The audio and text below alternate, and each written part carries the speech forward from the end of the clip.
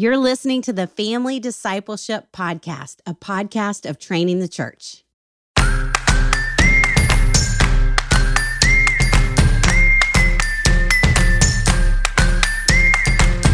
Anxiety is an overestimation of the problem and an underestimation of themselves.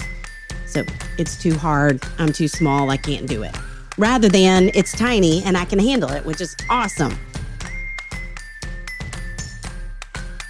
You know, we don't want kids who know how to skate through life. We want kids who know how to handle when the hard things come, and the hard things are going to come. And so if we're not equipping them when they're younger, they're going to fall apart when they're older.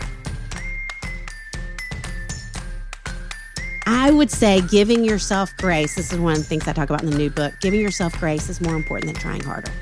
I think when we try harder, we just drive ourselves into the ground and we get more tense and more anxious and more angry.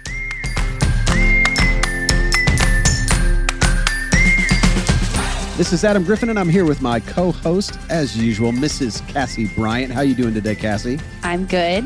I'm not going to tell you what I had to eat before this because, as we discussed in a previous episode, I talk about food too much. So. Oh, well, wave my coffee mug at you. Oh, well, there you did it. So you're having coffee. Okay. Well, yeah, but that's not food. Doesn't count. It's a consumable. I count it in the food category. Next time I won't even mention coffee. Oh, promise? Say hi. No, you can talk about whatever you're eating. I think or of something else anytime. to say. Anytime. Okay. And of course, my lovely wife, Mrs. Chelsea Griffin. How you doing today, Chelsea? On top of the world. Yes, you are. You really are on top of the world. Thank you. Happy to be here. Yeah. Well, today we have with us a special guest, author, counselor extraordinaire, taco expert, Miss Sissy Goff, everybody. Woo! Party time. Wow, that's my favorite part of my title. I've never heard that. Taco expert. You like tacos. Taco expert. I do like tacos. We can talk about food, Cassie. Yes. Okay, so if Cassie's landing in Nashville today, let's just say she gets out of the airport and she's got 2 hours to kill and she needs to get the best taco in town. Where's she going, Sissy? Ooh, Ladybird Tacos, probably my favorite. It's just a little local spot. Actually, there's now one in Birmingham, too. Okay. And also Superica. It would be both of those. Superica is very good. So she could stop by both, do a little round robin taco lunch. 2 tacos. I love that. I like Bar Taco there, too. I it's love more Bar of a Taco. chain, I think. And there's one in Fort Worth here, but it's also very good. They've got a cauliflower taco. Dads, if you're listening and you're in Nashville and you need to get that Mother's Day gift for this weekend, maybe look into some tacos or a taco gift card. There you go. Or maybe something romantic that your wife would really like. But maybe not a taco gift card. I don't know that it has to be romantic for Mother's Day. No, it doesn't. You know, do you guys have a lot of Mother's Day Thoughtful. traditions? Cassie Bryant, are you into the Mother's Day traditions? You know, I've always told Eric he doesn't need to stress about it because I'm not his mom. Oh. So I'm like, you know, our girls are going to grow up and they're going to figure it out. But right now, if it's cards and flowers or, you know, just something homemade, that's good with me because, you know, if they're like me, when I became a mom, I called my mom in tears. And it's just every Mother's Day since then has been like, how can I give you everything? Because you gave me everything. That's sweet. Yeah. So yeah, we don't do anything big for Mother's Day. I also work on Mother's Day because it's always a Sunday. Yeah, that's true. That's true. Yeah. Church worker. Yeah, church worker. I work on Mother's Day too. Sorry, Chelsea. Sorry about that. Okay. I work on Mother's Day a lot too. That's true. We all have to work. Well, let's get started. Before we jump into this conversation, Sissy, first you should know Cassie is a mother of 3 girls. Chelsea and I have 3 boys. When we've had David on before, your co-host on your incredible podcast, Raising Boys and Girls, we bragged all about your podcast. We've talked a lot about raising emotionally healthy boys. Looking forward to getting the other half today, talking about worry-free girls. Your book is so good. Cassie, any personal endorsement real quick? Oh my goodness. We had a tough year after coming out of the pandemic with our oldest going back to school and essentially received a diagnosis about anxiety and like performance anxiety, perfectionism, test, all that kind of stuff. And it was 2nd grade. I felt like, gosh, it's super young to be worried about these things. And so we snagged the workbook and the book, Raising Worry-Free Girls. And it was so helpful, naming her worry monster. And I mean, it really just got us through the year. And we still talk about, we call him Tiny because he gets in her head. He like curls up into her ear and tells her things and gets into her head. And so Tiny the Worry Monster. Yeah. Tiny so that the book, Worry Monster. And I've recommended it to so many other friends. So we're really grateful for your work and how you've just blessed our home. Thank you. That means so much. Yeah. Yeah. Well, before we jump into more of the conversation around the work you've done, which is really critical work, could you tell us just a little bit about you, about your ministry, about what you do? Yes, I have been counseling girls and families for 30 years now, which feels crazy, at a little place, a little yellow house called Daystar Counseling Ministries, which is where David Thomas is as well. He and I have been working together for 27 years. Wow. So we used to call ourselves the Donnie Marie of parenting until all the parents were too young to know who Donnie Marie were anymore, which is really sad. But so I feel very privileged to get to do that work daily, headed in at noon to start counseling today. And out of that work have had the privilege of getting to write some and speak some and have our own little podcast and trying to help people beyond just the walls of Daystar. So, and I get to take my dog to work with me every day, which is one of my favorite parts of my job. That was my daughter's favorite part of the book was that you Really? we have a dog named Lucy. And so Cassie, it won you over instantly with my daughter. She's like, oh, I can trust this author. She has a dog named Lucy. That's great. Yes. Yes, she's sitting beside me now. You're an author of some really, really helpful stuff. One of the books you wrote is called Worry-Free Girls, and you have another book coming out about the worry-free parent coming out this fall, 2023. Now, tell me this, because we talk about this all the time, and I would love your input. But is there a reason that this generation of kids and adults is dealing with so much pervasive anxiety? Why is it different in this generation? You've been counseling for 30 years. Does it seem like it's growing, or does it seem like it's changing in any way? And why is that? It is very much growing. And not just for kids, for parents too. I would say I've never seen as much anxiety among kids, and girls are twice as likely as boys to deal with it, which is why I wrote the book specifically for parents of girls.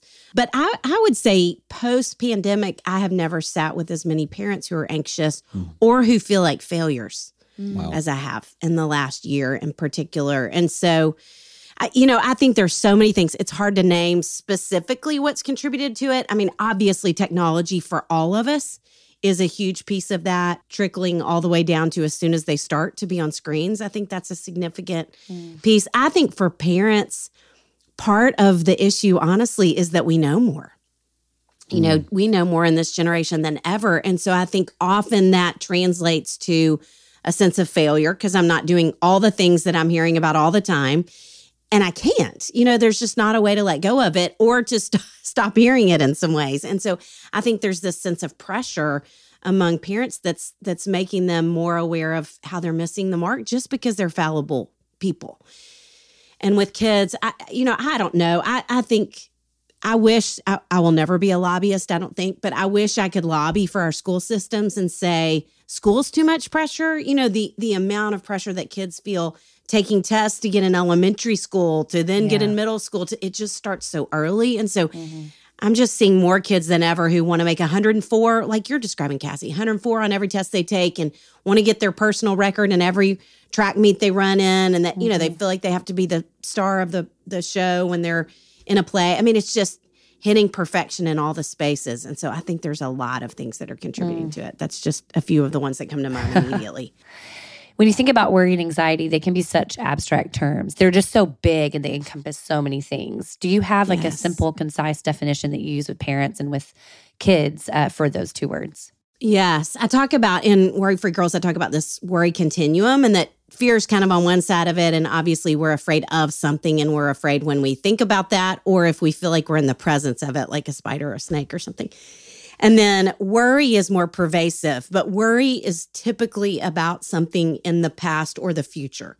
If we're worrying, we're not in the present moment. And we're worried about, it's more kind of subject oriented. And then anxiety, I always talk about it with kids in my office, like the one loop roller coaster at the fair. So, every one of us, the four of us on this Zoom included, I mean, we all have hundreds of what are called intrusive thoughts every day. And so if I'm not anxious, that intrusive thought, worst case scenario thought, I just failed thought, my zipper's down thought, whatever it is, it comes in our brain and it goes right back out. But if we're anxious, that thought comes in and then we can't get it out of our minds. And the same is true for kids. And so I always think about that one loop. And I did, at this point, writing all these books on worry and anxiety. I've read a lot of books on it too. And so in all the research, the definition I came up with is that anxiety is an overestimation of the problem and an underestimation of themselves. So it's too hard, I'm too small, I can't do it. Rather than it's tiny and I can handle it, which is awesome. Yeah. It's tiny. We can kick them out and listen to truth. Exactly. You say in the book that anxiety is born out of fear, but has a response that is disproportionate to the fear itself. What is that fear? What kinds of things are kids afraid of that are making them anxious? That is such a good question. And, I wish that I had a timeline to show you all, because that's what we would really talk about, is basically most of the young children I have encountered talk to parents about their biggest fear is typically being away from their parents or something bad happening to their parents. They get a little bit older, and I talked to 2 families of elementary school kids this week that their kids' biggest fear and what they were looping about was throwing up. And so typically that's a kid who doesn't throw up very often, but they go to a birthday party and one person throws up, or they throw up at school and now they can't stop thinking about throwing up, and it's looping. And then finally, as anxiety does, their body gets on board. And so they actually end up getting nauseated, bless their hearts, and sometimes throw up, and then we get a little bit older and it shifts to, my friends are going to think I'm annoying, or I'm going to fail this class, or, it basically, if we could track the scariest thing for kids at each developmental level, the thing that matters the most to them, that's what's going to loop. Which is why when we sit with parents, they will so often say, I never had any anxiety until I had kids. Because the thing that's most important to you all of a sudden got a million times more important. And so, of course, it feels like that's where you would loop as a parent. Yeah. Okay, I love that definition that you just gave us from your book that says, with anxiety, we overestimate threats or problems and underestimate ourselves. You can see how a lack of perspective makes both sides of that equation worse. How do we help a kid develop a sense of perspective that's more accurate, and how is that going to help? That's so good. I love that we're even talking about that, because in all the things we could talk about, anxiety being one, but a lot of other things that I would say in 30 years have changed. One is definitely a lack of perspective, especially among girls. I feel like David probably talked to y'all about this, but I feel like I'm not hearing kids say I'm stressed anymore. They say I have anxiety. They're not sad. They say they're depressed. I hear at least 4 girls talking about toxic relationships every single week when they're just having normal conflict. And so that sense, if we were going to think about a 1 to 10 scale, that sense of really 2 to 7, where we all know so much of life happens, doesn't exist for them. They're bumping up against 10 all the time. So my favorite way to help kids develop perspective is to literally talk about that scale. I do it in my office all the time, and I'll say, in a calmer moment, not in an upset moment, but tell me what a 10 would be on your scale.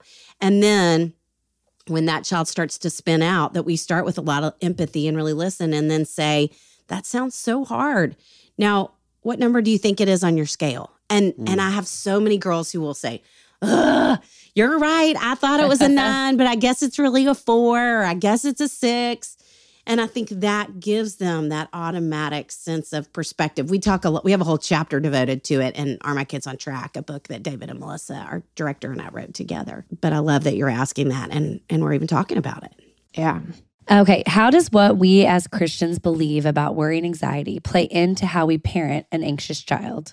I think in some ways it doesn't play in enough, would be my answer to that question. And I talk about in the book, the verse, I kind of anchor the last section. I talk about, the book's divided up into understanding, help, and hope. And in the hope section, I talk about John 16:33 of, in this world you'll have trouble, but take heart, I've overcome the world. And I think part of what I think has happened culturally is that pre-pandemic, I really felt like kids were developing this really rich emotional language, sometimes to their detriment. But I'm hearing more kids than ever before sitting in counseling for the first time who say, it was my idea to go, which I think is amazing.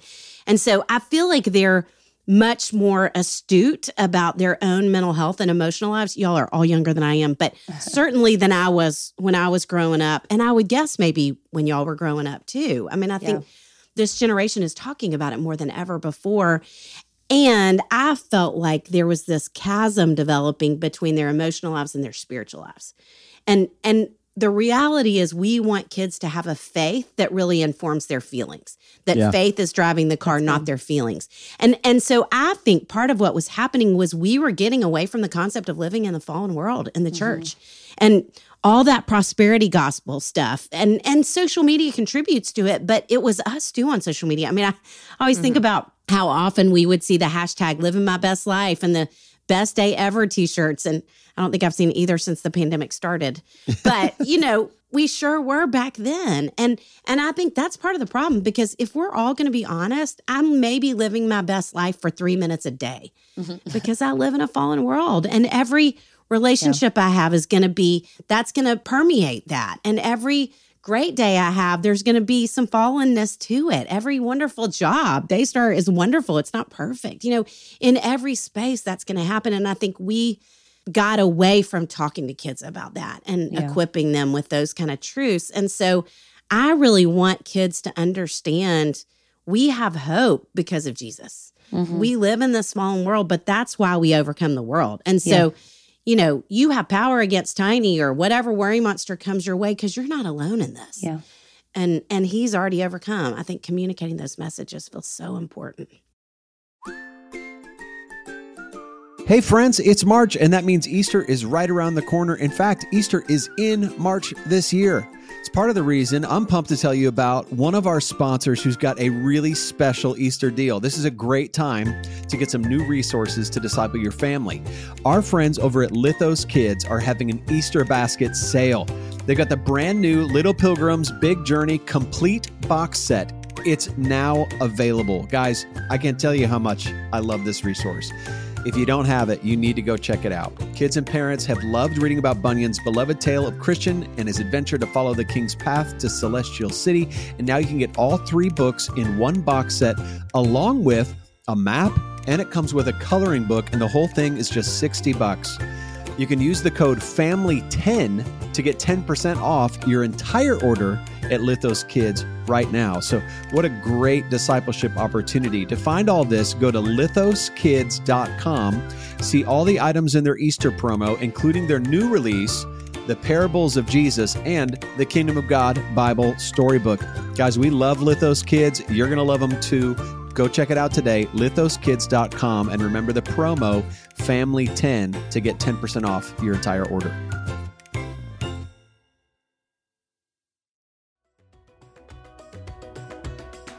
Hey listeners, we live in a world where anxiety, depression, and weariness seem to be the basic descriptors of our lives. For many of us, our calendars and our plates are overfull, yet our lives still lack joy. But it doesn't have to be this way. Jesus invites you to have true and abundant joy that's only found in Him. In John 15, Jesus reveals 3 very surprising pathways to finding this type of joy. You can discover these pathways in the new book, Overflowing Joy, by author and Bible teacher Tara Dew. This is available at lifeway.com, and you can save 40% off with the code JOY40. Again, that's JOY, the number 4, the number 0, at lifeway.com. The new book is Overflowing Joy by Tara Dew. Check it out. Something we talk about a lot is that our feelings, they can be indicators. So it's important to listen to them, but we can't always trust them in our house. And so and that's for me. I had 3 kids, 3.5 and under. And I remember just crying, giving him a bath one night and just telling God, you promised you wouldn't give me more than I can handle. And this feels like more than I can handle. And I felt like he was just like, you can't always trust how you feel. Jeremiah says our heart is deceitful and wicked. And we talk about how it's important to know how we're feeling and to see that as an indicator, but we can't always trust our feelings as absolute truth. And so that's good. I love what you're saying. That's really helpful. That is good. Yes. A psychologist I really like talks about how they're data, not directives. Good. Data, not directives. Yeah. I like that. I like that too. Awesome. Sissy, you talk in your book about celebrating partial successes and having the ability to talk about our failures and to laugh at our mistakes, which sounds really simple, easy to do. But why do you think that's so hard for people to be free enough to laugh at their mistakes? Fix us. Well, I don't do it either. I fix myself too. Yes. I mean, I would say the perfectionism that we were talking about earlier, I think that is more significant, more profound than ever before with kids. And so I have that conversation in my office probably daily with parents. I want you to fail in front of your kids. I want you to go do things as a family that no one does well. I had a dad who said, really? You're telling us we're supposed to all go do something we suck at? And I said, yes, I don't care what it is. I want you to do something together that no one does well. And Chelsea, to your point, I want you to laugh while you're doing it. And And I don't know if any of y'all are perfectionists or if y'all are Enneagram people, if you're ones on the Enneagram. Adam, are you that? Aren't you that? I have, according to my counselor, I have a wing 1. According to my wife, I'm a 10. Okay, wow. That was good. That's cute. Well, Cassie, you had your hand up. I have an 8. Oh no, I was holding up my 8 you're fingers. an 8. You're an 8. She was 8 saying, with a amen, 7. Adam, amen. I'm an 8 out of a 10. Yes, there you go. I've got some more self-awareness than Adam. Just kidding. No, that's true. That's true. No. That's awesome. No, but that's so helpful too, because I'm like, so you're telling me when I cry, when I burn breakfast, that's communicating something to my children about how like when Yes. mom makes a mistake, she gets really upset. She's not Yes. laughing. She's Yes, and so that means when exactly. I make a mistake, I should get upset. And that's Yes. convicting. Yeah. And one of the things the research says is in a 2-parent household, there's often an anxious parent and a non-anxious parent. And the non-anxious parent is usually dismissed. And what I love about the non-anxious parent is they have more of a sense of humor so much of the time. And I think most often women are the anxious parents, not always, but most of the time.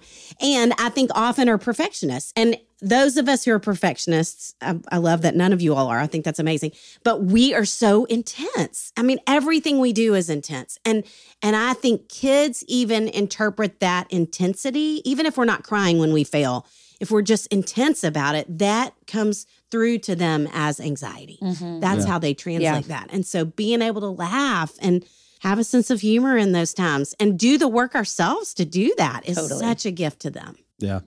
I do see sometimes we have a child who's more anxious than others. And sometimes when we laugh at mistakes, it almost drives him even deeper into it because he feels laughed at or like, it's so not there. We're so not free that we almost have to not walk on eggshells, but there's a sensitivity around the kind of open wound of how do people look at me? How do people feel about me all the time? And it may not always be perfectionism so much as insecurity, maybe even just around his impression he gives off. And I think like that's inherited. I'm the more anxious of the 2 parents in our relationship. Chelsea, would you say that's true? I see you nodding. I know that.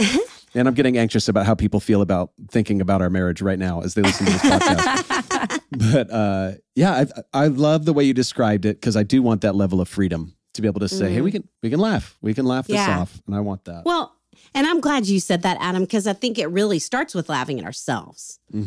And so the more they watch us do that, I think the freer they feel to do it. Amen. themselves. Yeah. Demonstrating it. Yeah. So it sounds like Adam wants to go ice skating with our boys. No. We're actually going tomorrow. We'll be at the Galleria if y'all want to show up. Chelsea once informed me that anyone can ice skate. And then she saw me try, and she no longer says that. It's not true. Anyone cannot ice. Some people can ice skate, some cannot. Okay, Sissy, I love talking about coping mechanisms because I'm a nurse and I see that's awesome. I see what poor coping mechanisms do to people as it affects healing and thriving, and that very few people were raised to know what some good coping mechanisms even are. Okay, but in your book, you say children actually develop their own strategies for coping with worry. Your daughter has some right now that she probably doesn't even know are strategies. Yeah. How are kids coping with stress, and are there healthy ways to help them cope? I think kids who are anxious in the absence of healthy coping strategies, I think most of them develop the same coping strategy, which is control. Okay. And so I'm going to develop this super elaborate bedtime ritual where I have to say this and then you have to say that and then I do this and then you close the door. And if you get it out of order, I'm going to melt down or we're going to have to start over and do the whole thing again. Or even when I get out of the car at school, we have to have this elaborate ritual that's really about control. Or I don't necessarily look like I have rituals or control coping strategies, but when my little brother comes in my room and messes it up, I'm certainly going to just lose it because he has disrupted my sense of control. And so helping them develop healthier strategies because we know control doesn't work for very long. Yeah, that's another example, Sissy, I love of something that we could do a better job demonstrating as parents. And that's why I'm kind of looking I'm very much looking forward to your book about the worry-free parent. Yeah. It says when we demonstrate to them that our temper is just this hair trigger, or that our patience is a hair trigger, or that their quality of not having to bother us with things is a hair trigger. And you go that like we foster an environment in which we are so anxious that things go perfect, especially in public, then we create a lack of like our own ability to cope with our kids being imperfect.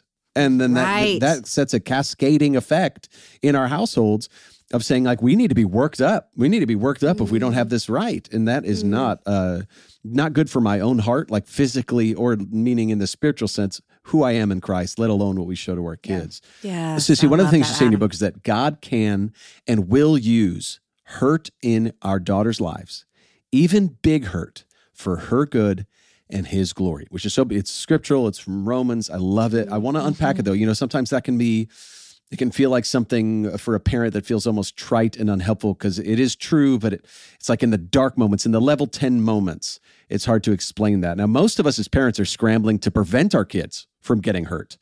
And even what you talked about earlier, that can be a contributing factor to this. If we're driving for perfection all the time and we want our kid to be happy constantly, maybe we're fostering entitlement or we're fostering anxiety. I would love to hear you talk to the parent who's going, I really want to do a good job. And you're saying God's going to use hurts for his glory.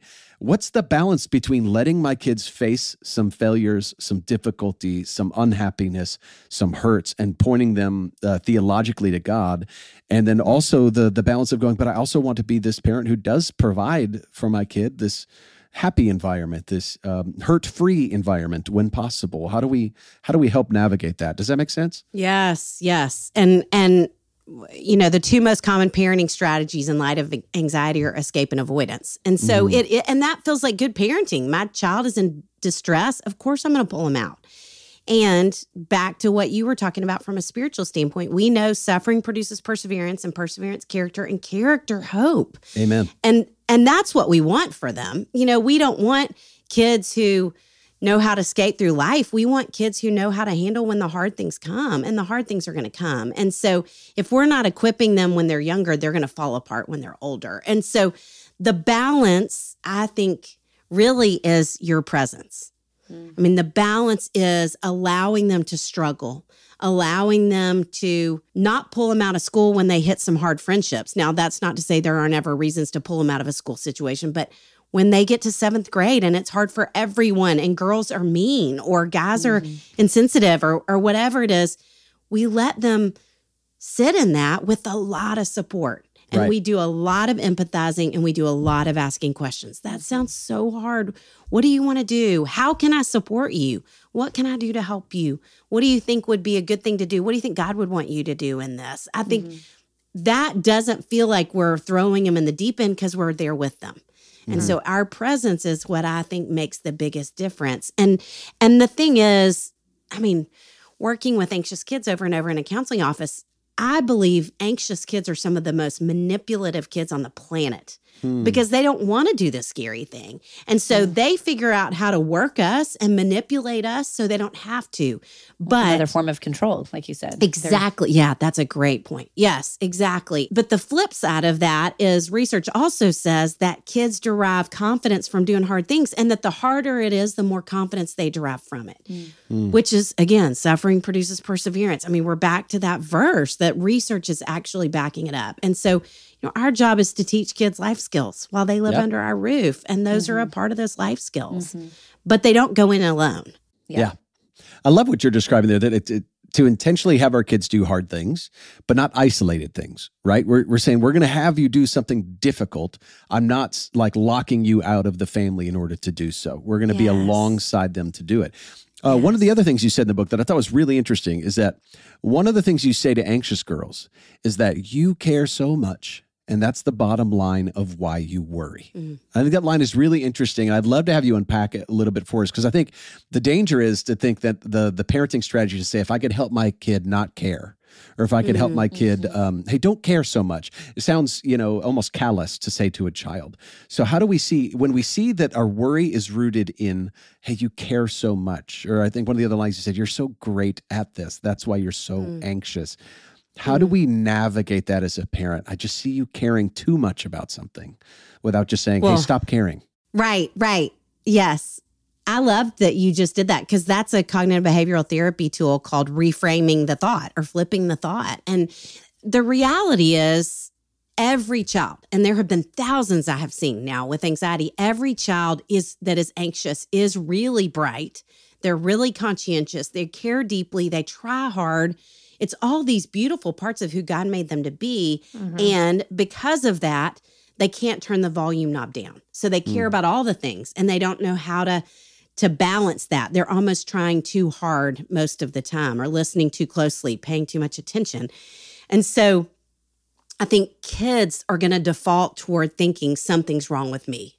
Girls in particular, and a lot of boys default toward thinking something's wrong with me. And that's why I have that conversation to say, it's actually a beautiful part of who God made you to be.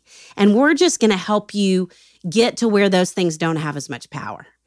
And so to say, this is because of who God made you to be, and I love that this is part of who you are, is really flipping that thought into a positive. And even with parents, that's one of the things I talk about in the parenting book coming out, is that I believe I'm hearing parents get angrier. You mentioned anger, I think, a little bit ago. I'm hearing parents talk about being angrier than ever, too.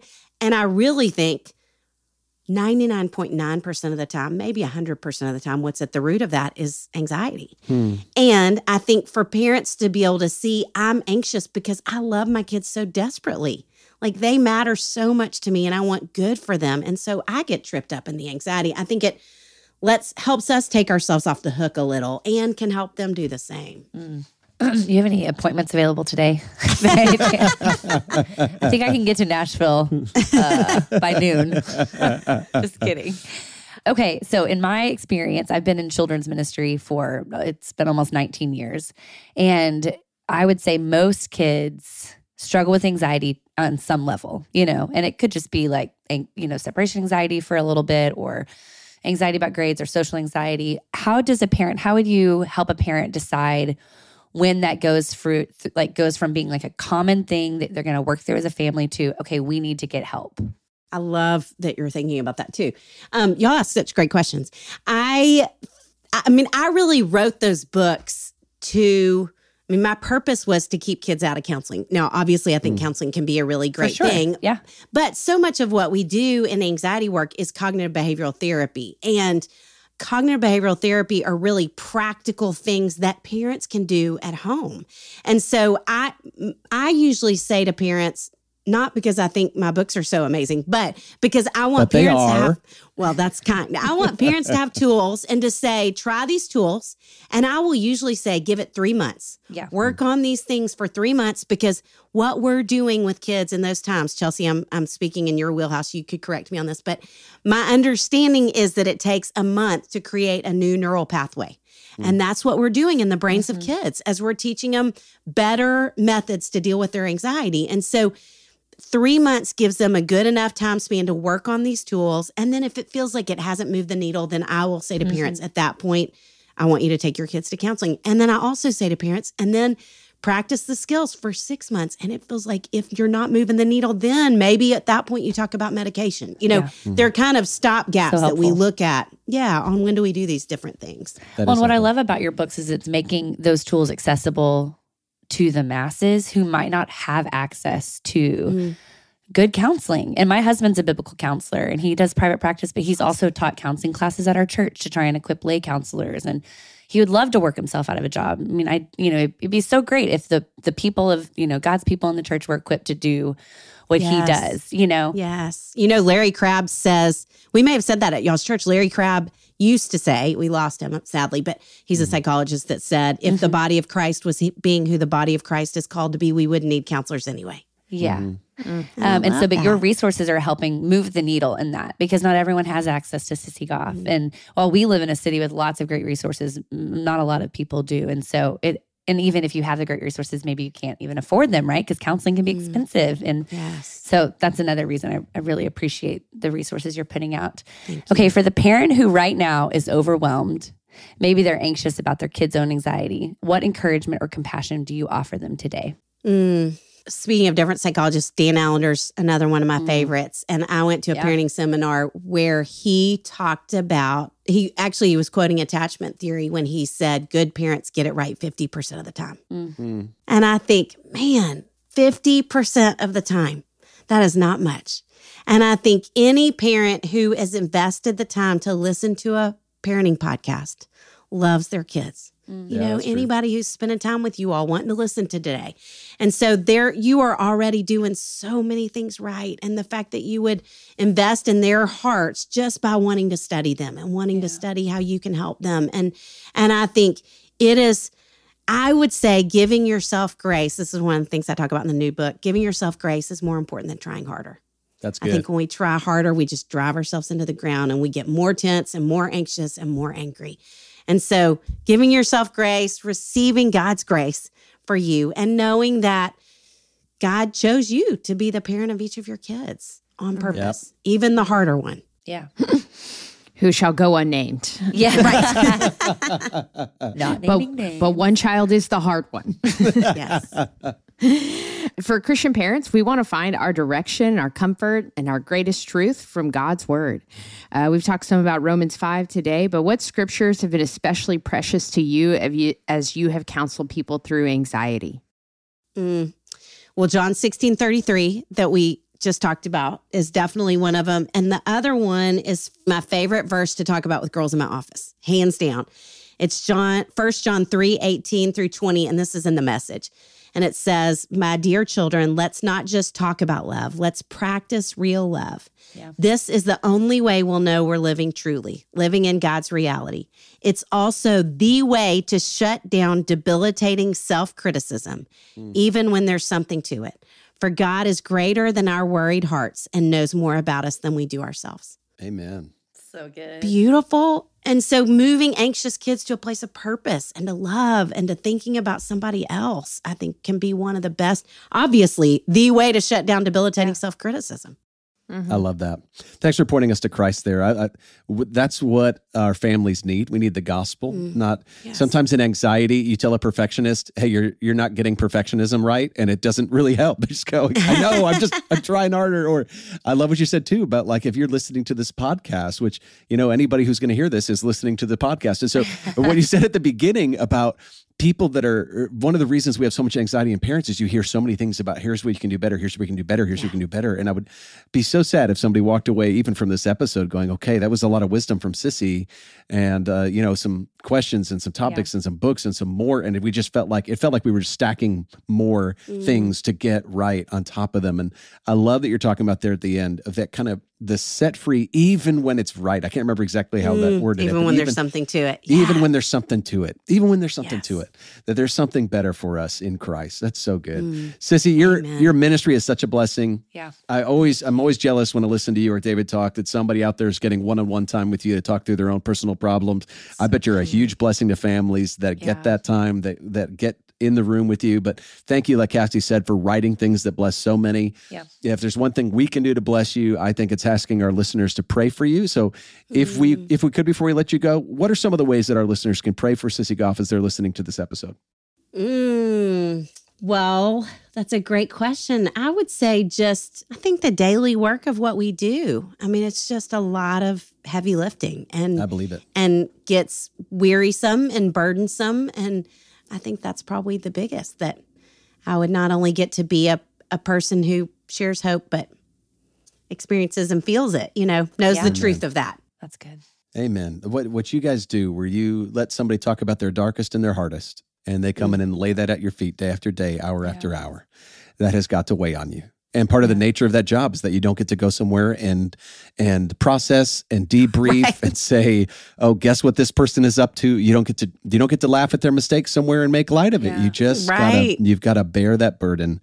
And I know that's biblical that we bear one another's burdens, but even in the anonymous and in the difficult that you carry, just know that we are grateful for you and for your ministry and how you are leading our churches and leading our families to bless a generation of kids who desperately needs this Savior in Jesus.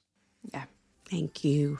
Well, thanks for listening, friends. If you think it's as important as we do to disciple our families, please help us out by giving us a great review wherever you listen to podcasts. Visit one of our sponsors and share this episode with one of your friends who definitely needs it. I guarantee there's somebody out there who needs to hear what we talked about today.